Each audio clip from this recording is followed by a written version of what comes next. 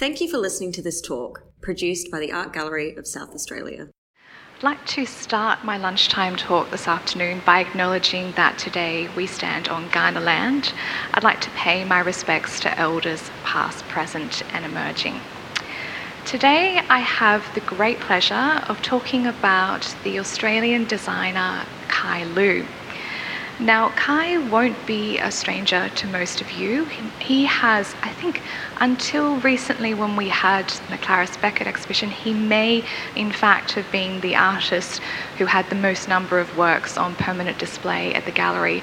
But now with Tracy's amazing rehang after her exhibition in Gallery 3C, that's no longer a fact. But of course, he does have a large number of works on permanent display here at AGSA.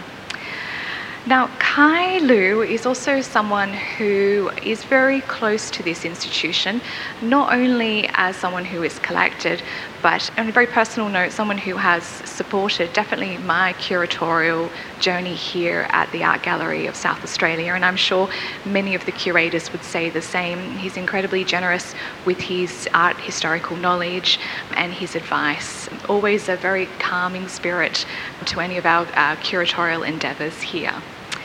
And of course, for those who don't know Kai Lu, he is one of Australia's most respected designers working in furniture today.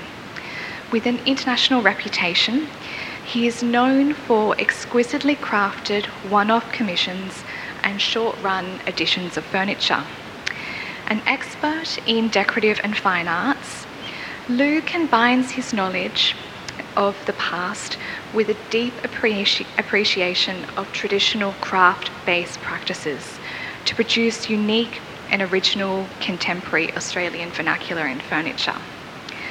Lu cites numerous influences in his practice from the ancient cultures of Egypt and China, the British arts and crafts movement, Scandinavian modernism, as well as Australian colonial furniture, in particular the Barossa Biedermeier folk tradition.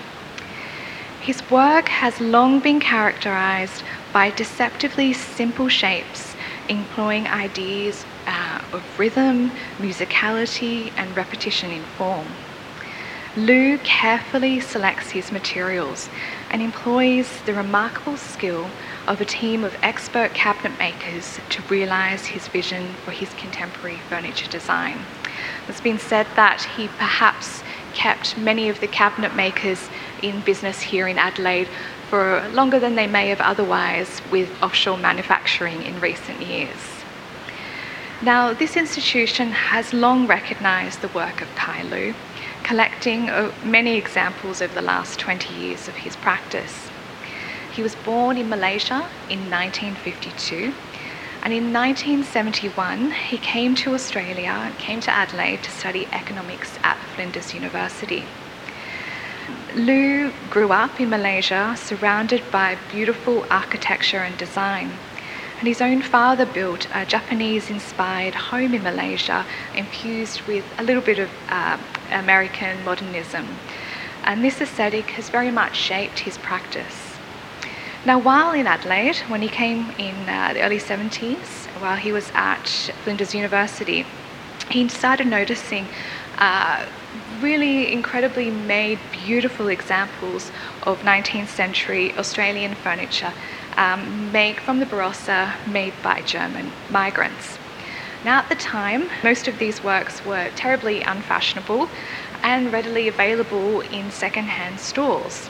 He saw, maybe it's a reflection on his ability to grow businesses very well and his studies in economics, but he saw a business opportunity merging with a great passion. He collected works and was able to sell them to many collectors here in Adelaide and abroad, and he was collecting at a time when I guess some of the German migrants in the Barossa were still speaking this unusual Old German, Old Gothic / Australian English local variant in their language. So he was able to collect at the beginning of the end of that, I guess, that tradition, that very specific time in making. Now, he spent a good decade plus dealing in Barossa furniture.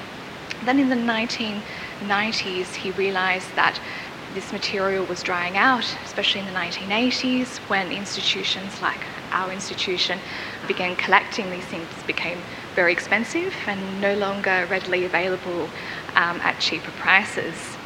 Now Lou, he recognised the significance of modernist furniture coming from Scandinavia, and he started buying works from Europe and from across the world and selling modernist furniture, again very much ahead of its time. We all know how expensive furniture sells on the secondary market now from mid-century style.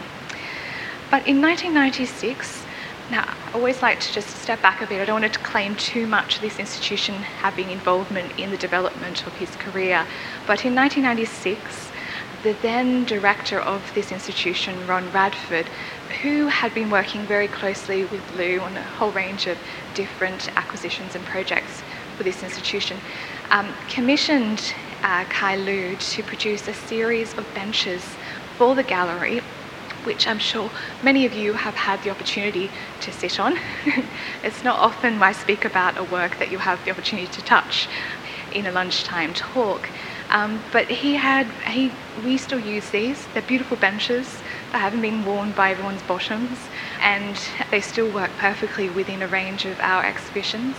He created them based around a series of 2 chairs that the gallery had recently acquired by Charles Rennie Mackintosh. They're not currently on display, but you can see that cross-hatch reference if you know those particular chairs.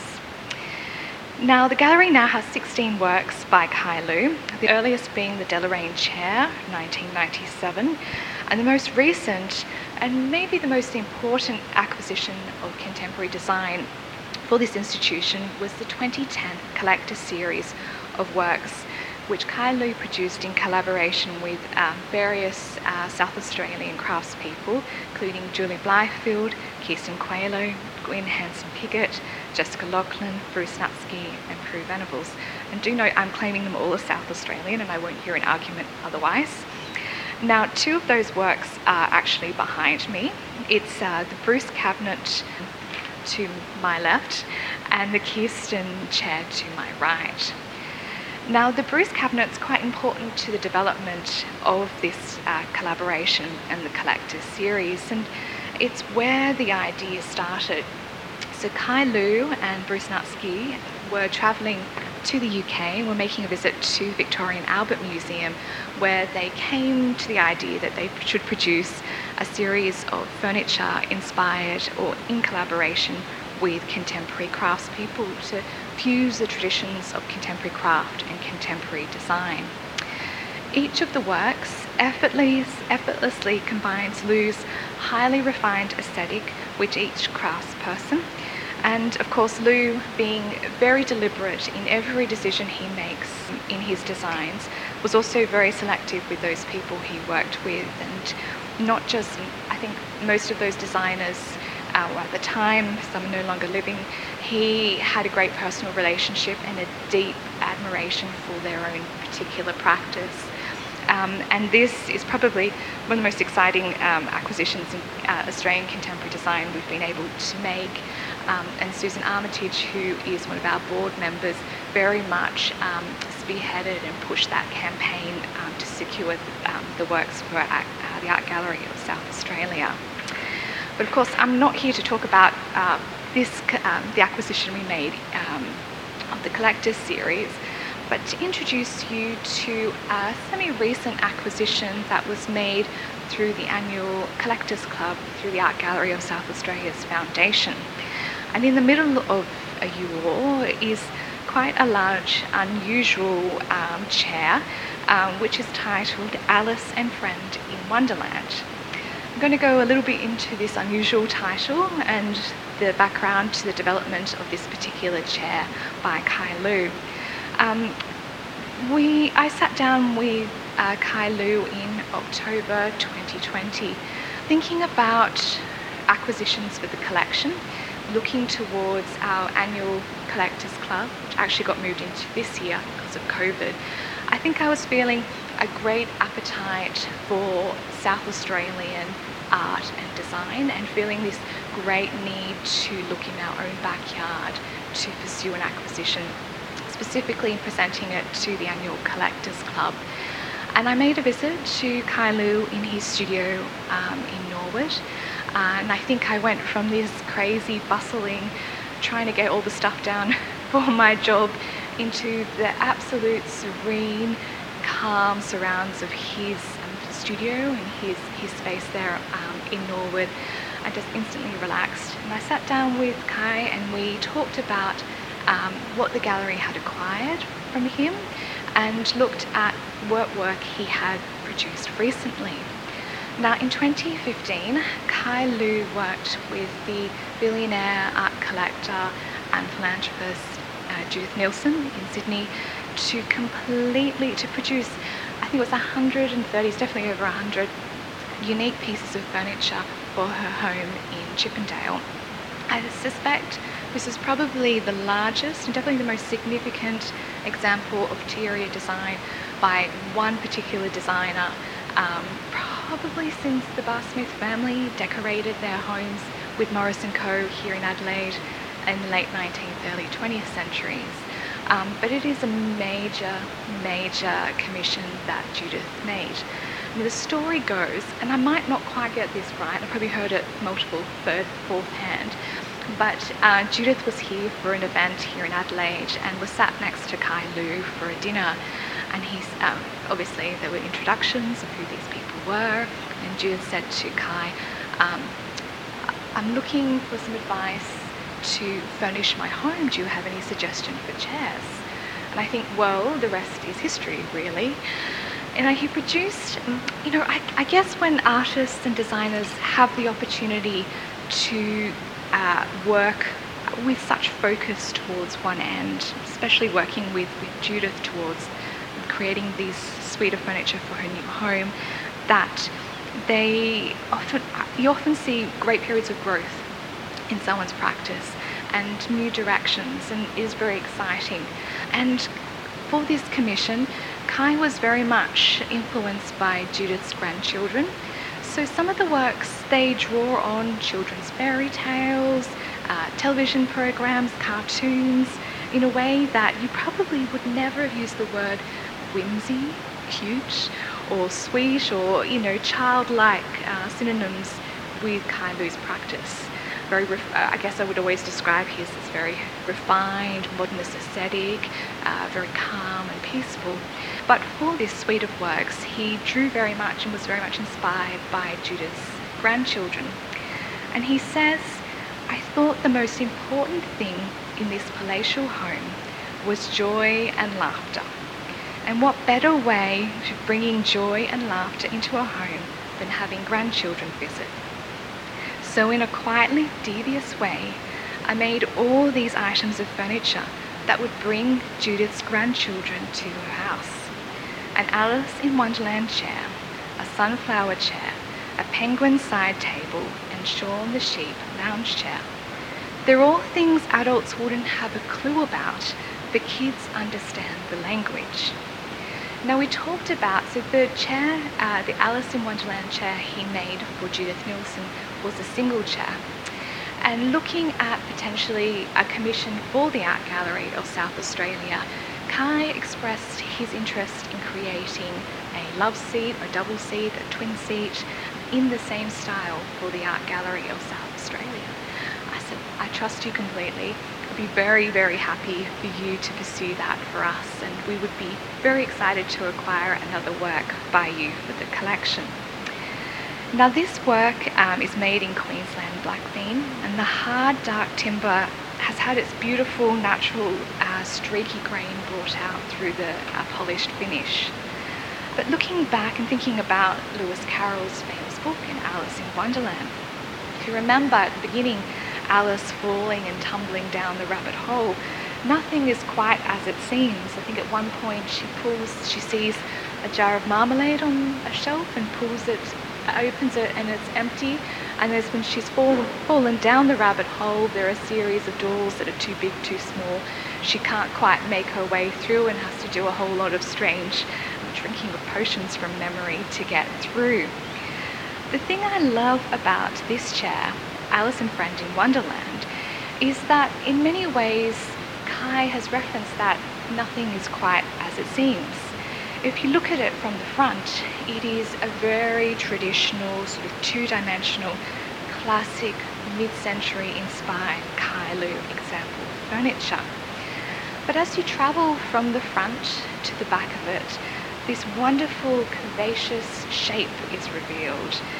Beautiful curvaceous backside, as I've been calling it. And you suddenly understand it as being very much a three-dimensional form. And thinking about the way that children interact with furniture, often when they come into a space, especially if they're not familiar with it, the first thing they'll do is run to the back and hide.